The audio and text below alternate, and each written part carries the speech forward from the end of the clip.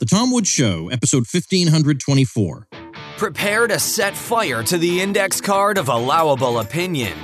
Your daily dose of liberty education starts here. The Tom Woods Show. Folks, I don't know about you, but I am running into a lot of progressives saying, look, police, fire, schools, these are all great examples of socialism. Well, let's focus on that school example. I've got a free ebook called Education Without the State that makes a pretty darn good case for a stateless approach to education. Pick it up at nostateeducation.com. Hey everybody, Tom Woods here, talking today to our old friend Patrick Newman, professor of economics at Florida Southern College. Patrick Newman is the guy who cracked the code when it came to Murray Rothbard's handwriting. Rothbard, of course, Mr. Libertarian, died in January 1995, had many important projects to his credit. But one of them is his History of Colonial America, called Conceived in Liberty. Up to this point has been in 4 volumes, although the Mises Institute put them into one giant volume for people who prefer that. But the 5th volume, taking the story up through the Constitution, had been unavailable for reasons we'll get into in a minute. And it's thanks to one person that we're now able to read this book, and that's Patrick Newman. So we're going to talk about the story of the book. We've had him on before, but there's more to tell, and we're going to dive a little bit more deeply into the book itself. So I'm glad to welcome him back. Patrick, thanks for being here. Welcome back. Thanks for having me on, Tom. It was great seeing you last weekend in Los Angeles, which doubled as a supporter summit event for the Mises Institute and a book launch event for you for the 5th volume, as I just told folks, of the Conceived in Liberty series by Rothbard. And I might add, by the way, for anybody who hesitates, which you should not, to read this book thinking, well, I haven't read the other 4 volumes of Conceived in Liberty, so I can't read this 5th one. Stop it. That's just some crazy excuse, okay? These are self-contained volumes. Not to mention, Patrick here, your editor, has a 7-page summary of the other volumes to get you up to speed, so don't let that be an excuse. I mean, Rothbard died in early January 1995. Here we are in 2019. We're getting another Rothbard book. Don't make excuses not to get it. That's my opening pitch for you, Patrick. Well, thank you very much. It was a great opening pitch. So I want to start with a little bit of we've told this before, but it's worth exploring again, the story of the book itself. Now, I remember when I was at the Mises Institute from 2006 to 2010, I saw maybe like an excerpt of Volume 5 that had been typed out somehow by somebody. There were bits and pieces that existed, but then long passages, nobody knew what they said. And so there was some thought that maybe Joseph Stromberg, who was historian in residence at the time, might be able to salvage something from it, or one of us might be able to salvage something from it. So there was a desire at that time to see the light of day, but nothing came of it then. Because one nice thing about the Mises Institute, among many, is that Rothbard's entire library is there, all the books that he owned. So a lot of the time when you're looking at a book on the shelf, you're looking at the very copy Rothbard himself owned. And you can find that out right away because large sections of the book in question will be underlined. There'll be comments, exclamation marks in the margin, sometimes outraged comments by Rothbard. And most of the time you can't read what he's writing, and you wish you could. You want to know, what is he saying to Keynes in this particular, on this page? You just cannot read it. And that was the stumbling block, because he had written out Conceived in Liberty in longhand, the 5th volume. So I'm curious to know, you figured this out. You got somehow the Rosetta Stone for Rothbard's writing. And I guess I'd like this time if you could try to describe a little bit what that process was like. Did you little by little crack it? Or was there a thunderbolt one day and you got the whole thing? What did that process look like? So it's a great question. So basically, it was a time-consuming process of just sort of a step-by-step. You're going sentence by sentence or really word by word. And so initially when I started this, so it is true, Rothbard had typed out about, or someone earlier on, back in the 60s or 70s had typed out, roughly 60 pages of the beginning, and there were edits in there, et cetera. And then the rest of it, right around the middle of the section on Shays' Rebellion, it falls off a cliff, so to speak. And it's just a handwritten, just longhand, passages. And you look at it and it looks like hieroglyphics and you go, well, that's the end of that. And basically it was a process that when I initially started, it was for about 2 days, I got maybe 2 sentences done. And even those sentences, I had to go back and look, some of the words, and you had scattered marks. And I said, well, this is going to take simply too much time. I don't have time for this. This would be sort of a lifelong project, almost when I'm retired. And the Mises Institute provided a lot of helpful encouragement. Barbara Picard, the archivist at the time, as well as Judy Thompson, who is the senior editor, said, well, hey, just keep on trying. I think you'll be able to get a crack, etc. And I was ready to throw in the towel. And basically, I want to say I started on a Wednesday or Thursday. And over that weekend, I really, it's like, all right, I'm really going to push for this. And it started to come. It started to basically flow, where I was saying, hey, I'm actually kind of understanding the words. There was some help when he would have quotes of some passage someone said, and very helpfully he provided footnotes. I mean, really, my editors, what I say, editor's footnote, editor's remarks, and brackets, all the other footnotes and quotes, those are his. And so if you could track down the book, like you said, he has the book. I actually had to look some of them through a library, the Auburn Library, or you could type parts of the quote. You could figure it out on Google. You could see the rest. And then you could say, oh, that's what that word means. Or, oh, that's what, that's the, and then you could see, oh, so he writes his G's like F's, or, the P's, and you could actually, that was sort of the help. And then you got better and better at it, where you could then start to read it. I guess you could read Rothbardian semi-fluently. And then you would go back and you'd say, oh, that's the word I got wrong, et cetera. And then you could start to read it more and more fluently. So what would happen is I would have the pages, the actual longhand pages, and it made copies of them.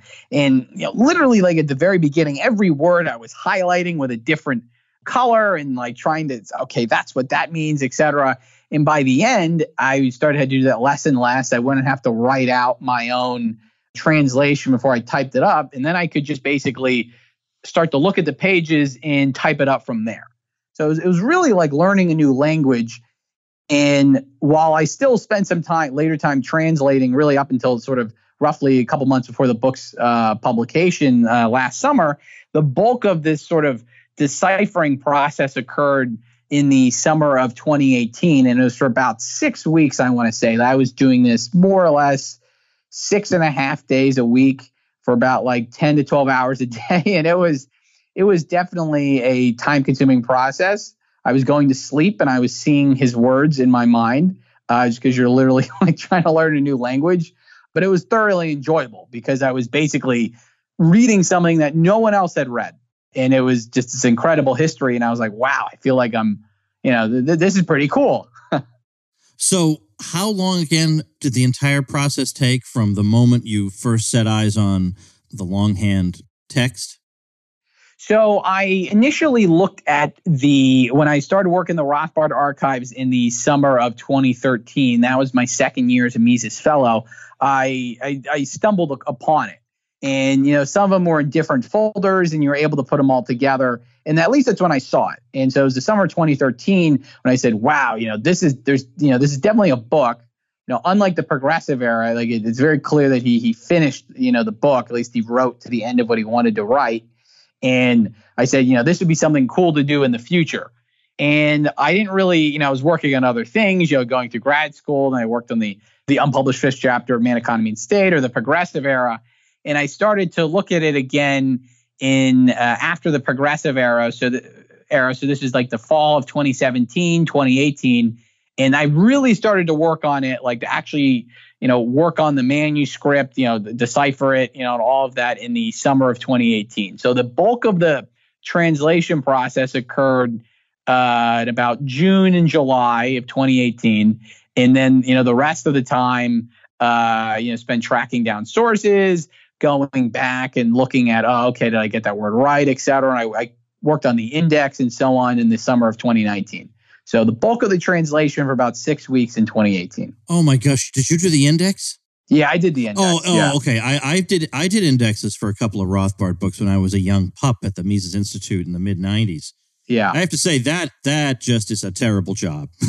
Oh yes, that's horrible. The progressive era. Yeah, it's what separates like it really like, all right, how much do you love what you're doing if you're willing to do the index? Yeah, exactly. You and I belong to an exclusive club. Yes. Put it that way.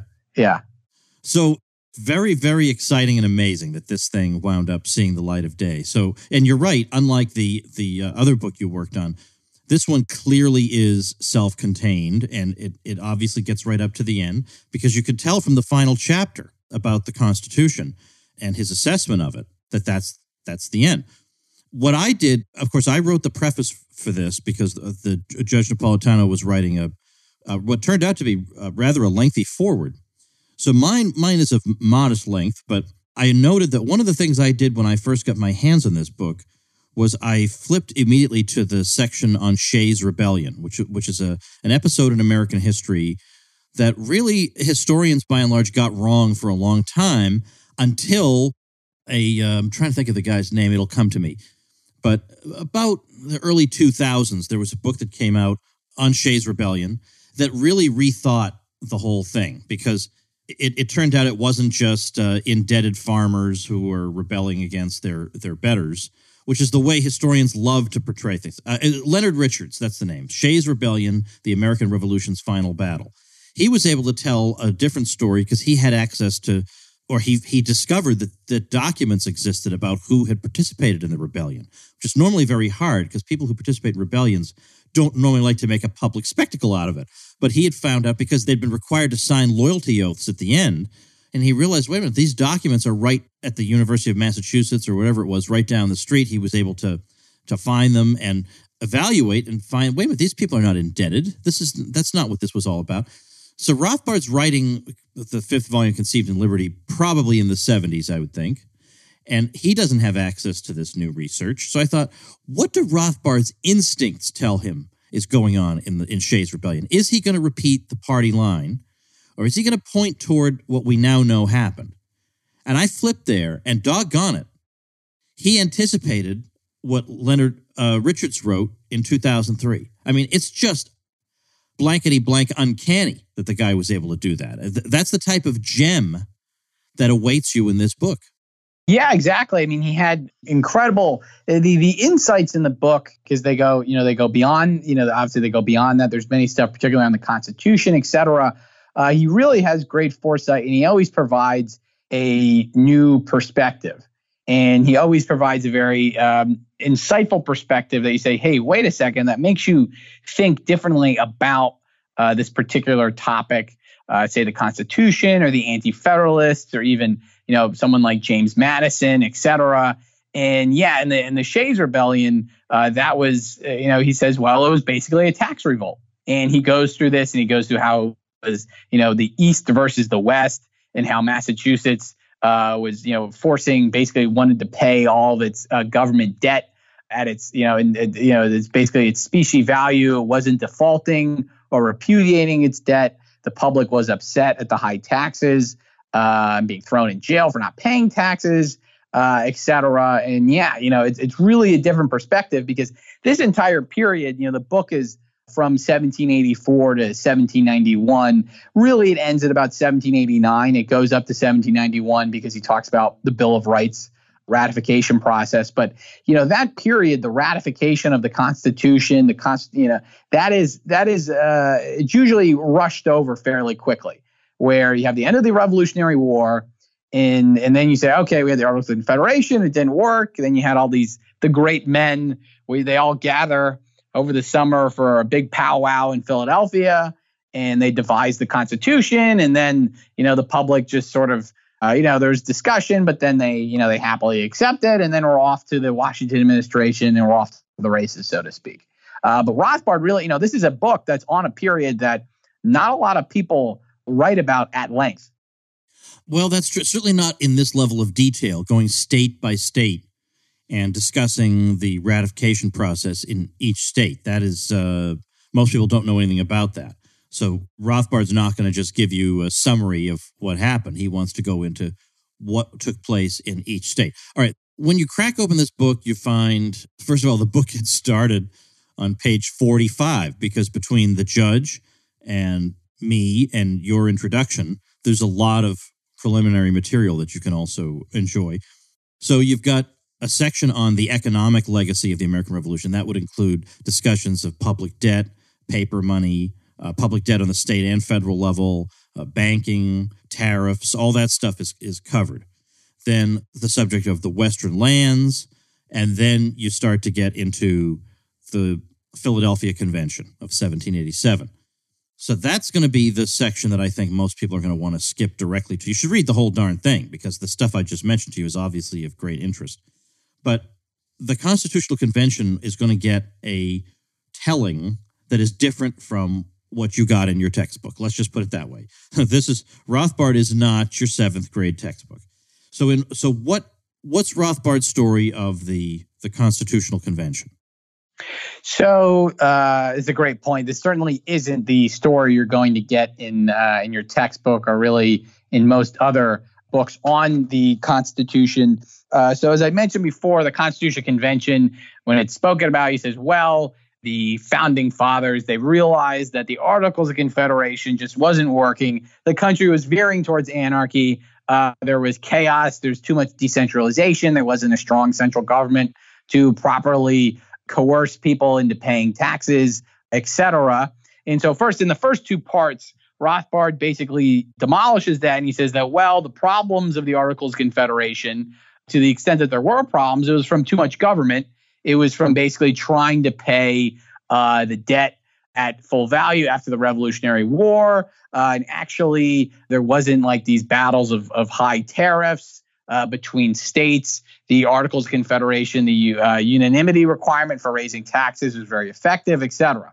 So at first he goes through that. But then when it comes to the Constitutional Convention, Rothbard is very clear that this was basically a coup, so to speak, where they were given the authority by the Confederation Congress to basically make amendments, or at least start a convention to recommend amendments to the Articles of Confederation. And instead, largely through the impetus of famous founding fathers like James Madison and Alexander Hamilton, they really made a push to instead scrap that plan and to just create an entirely new government. And this government was not a confederation like the Articles of Confederation. It was really a central government that had a much stronger power to kick the states into line, to raise taxes, to raise standing armies, to fund its own debt, to pass uniform tariffs and navigation laws, et cetera. And so Rothbard did the Constitutional Convention. He goes through all of the debates, and it was really dominated by the groups he calls the nationalists, who later called themselves federalists for tactical effect.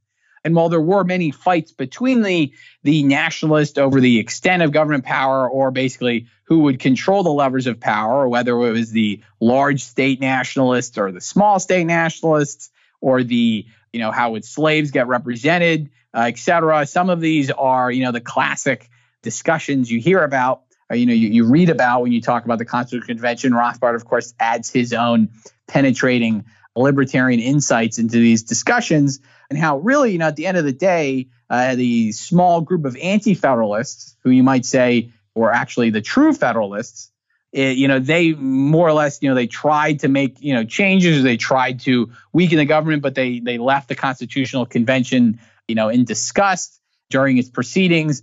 But this was, the Constitutional Convention, it was really a coup to illegally to draft up a far stronger government that then subsequently they tried to sort of ram down the public's throats.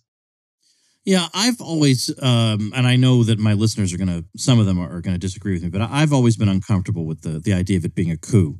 And the reason is it had to be ratified by the states. All the states had to do is say no. That's not, a coup is quite different from that. A coup is not a situation where the states are surveyed, and then if they'd say no, then it doesn't go through. A coup just goes through regardless. So the fact that they did send it out for ratification, that the states could just simply have said no to it. So I don't agree with that. But nevertheless, I do agree that there were people with intentions that in my opinion, are not honorable, who drove a lot of the debate and the discussion. Now, speaking of debate and discussion, he's got a state-by-state analysis of the ratification debates. Now, is this just tiresome detail, or is there some merit in this? So I think that the ratification debates are actually the strongest, my favorite section, my favorite part of the book, because I think, at least, so in a sense, you are correct when it, like a coup, at least when you think about it, it's like, all right, they take over the government. I do think, though, it's certainly elements of a coup because it wasn't done legally, at least through the government, where the Confederation Congress had to go through the Confederation Congress. Instead, they only sent it to them, and then they said that, well, you only need 9 out of 13 of the states. I believe that was the number. And then you actually look at the state governments, the actual ratification debates in the state governments. It wasn't through the state legislatures. It was through separate conventions, which the Federalists, or as they now called themselves, were very clear that they did that simply to make it easier. There were a lot of dirty tricks that Rothbard goes through that the proponents of sort of the Constitution pushed through, that really allowed it to the Constitution get ratified in the states, some of them by very razor thin margins, particularly in states like Virginia, New York, even Massachusetts. The most infamous of all was sort of Rhode Island. And Rothbard goes through how it kind of wasn't a fair election. You had the Federalists sort of controlled the mail, so they were able to control the sort of the discussion. And they many times they lied and they said certain people were supporting the Constitution when they didn't, or it took longer for anti-Federalist mail to get through. The apportionment of delegates was skewed towards the East instead of the West, so that deprived the West of some votes. The Federalists bribed many delegates, a couple other, dirty tricks. And, biggest of all was the fact that they promised a restrictive Bill of Rights after the Constitution was ratified. And they said, all right, we'll take your suggestions into consideration. We'll talk about the Bill of Rights, or at least what Rothbard says about the Bill of Rights later. But, it wasn't, I guess, something you would say is a really fair election, so to speak. And I guess this is where sort of the elements of the coup come through. And it kind of shines, or at least of a government sort of forced upon the people. Most notably was Little Rhode Island, which ratified after the government was started, along with North Carolina. And they were basically threatened with retaliatory trade legislation. And they said, like it was pending in Congress. It's like, all right, if you don't ratify this, then, we're going to drop the boom, so to speak. And, really kind of, threaten the little state into submission. And this is my favorite part of the book, simply because Rothbard goes through all of these battles in the state conventions. He goes through particularly the battles in Massachusetts and Virginia, Patrick Henry in Virginia, in New York, the Clintonians, and really kind of brings some of these characters to life that you really don't hear about in normal discussions. And when you do hear about them, it's usually kind of dismissive and they're not really appreciated. And finally, there is, as you say, toward the end, there is a discussion of the Bill of Rights. So what do we get out of Rothbard? Like, what's the Rothbardian take on the Bill of Rights? So Rothbard would basically, said that. So first of all, the Bill of Rights, during the constitutional process, during this 5th volume, James Madison, everyone knows Alexander Hamilton, right? He was a big proponent of big government. He was a big nationalist. He didn't really contribute a whole lot in the Constitutional Convention, simply because he was always outvoted by his New York delegation, which he was a part of. And, he tried to push sort of for a very, monarchical form of government that other people sort of balked at, I guess you could say. James Madison, in many ways, kind of comes across as the ultimate bad guy of the book, where he's a very strong nationalist. He really wants to push through a stronger government. He's really an anti-British, pro-Virginia nationalist, but that's a conversation, I guess you'd say, for another time. In that, one of the things he sort of had to promise, the Federalists had to promise was, all right, we're going to have a restrictive Bill of Rights. So it's going to be limits on the direct taxing powers, going to be limits on standing armies, throw in some term limits. You're going to have the famous, all powers not expressly delegated to the federal government belong to the states, et cetera, et cetera.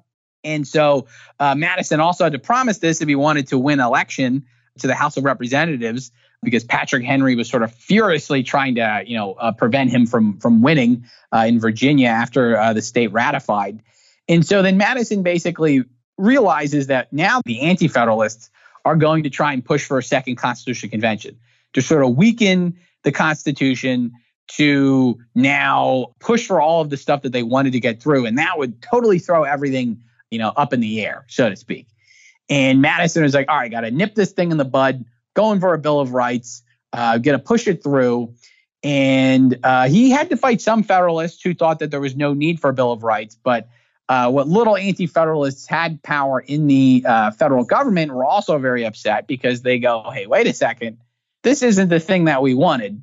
This mostly dealt with personal liberty, which is, laudatory in itself, but this wasn't the structural amendments that they had hoped for. So guys like Richard Henry Lee and William Grayson of Virginia, and then, many other people, et cetera, they were very, so they were both in Congress at the time. They were very sort of upset with this. And then they realized, okay, half a loaf is better than no bread at all. And it really, it was important because the main structural amendments you could say were the 9th and 10th Amendment. Now, I know Rothbard has some interpretations of this that other constitutional scholars may disagree with.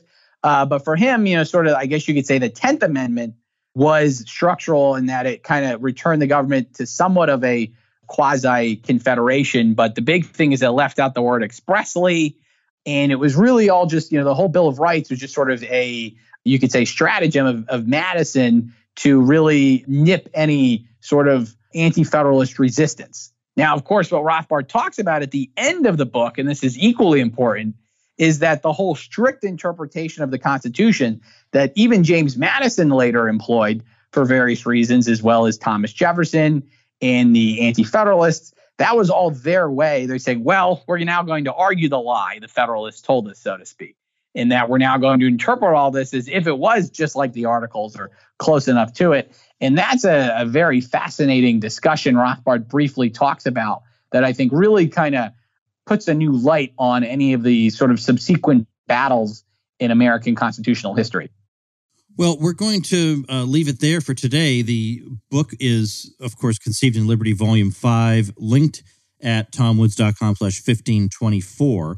It is a good time, by the way, to get the whole Conceived in Liberty series, but certainly at the very least, just the sheer novelty of being able to read another book by Rothbard 24 years after his death, almost 25. It's just too much to pass up. It's just insane. It's insane how much he's released since his death, or has been released on his behalf.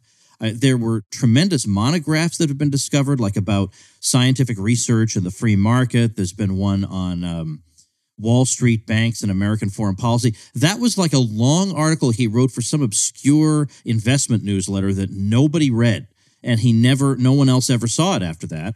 And Justin Raimondo made a publication out of it, put an introduction on it. That would have languished in obscurity. No one would ever have seen it again. These are the kind of gems that you can find. We found whole book manuscripts, books we could put together from essays he wrote on different topics. And now we have Conceived in Liberty, Volume 5. I am inclined to say this is the last Rothbard book. Do you have any reason to think I'm wrong? In terms of, aside from additional correspondence, more letters or reviews of, manuscripts, papers, et cetera, that he did, yes, I would say you are correct. Unless there's a closet in the archives I haven't seen yet. Right. Yeah. The secret. Yeah. You have to get special ninja access to that particular resource. All right. So tomwoods.com/1524 is where you can find an easy, quick link to get Volume 5 of Conceived in Liberty. Well, again, heroic work for which you will never be forgotten. You are now etched in history forever as a hero to the libertarian movement, Patrick Newman. Thanks a lot. Thank you so much. All right, folks, I have a special message for my Canadian listeners, and I know you are out there. A fellow Tom Woods Show listener has a podcast and blog that would be of particular interest to you as Canadians, and that is politicalparadox.ca. Each week they talk about libertarian and free market principles through the news headlines of the week. The main focus is on Canadian news. though they do talk about U.S. and world news as well. So that's a resource. I bet some of you folks, we think we're going crazy in the U.S. Must be very difficult to cope up there sometimes. And now you have a Tom Woods Show listener as a companion. So check out politicalparadox.ca. I'll link to that at tomwoods.com/1524.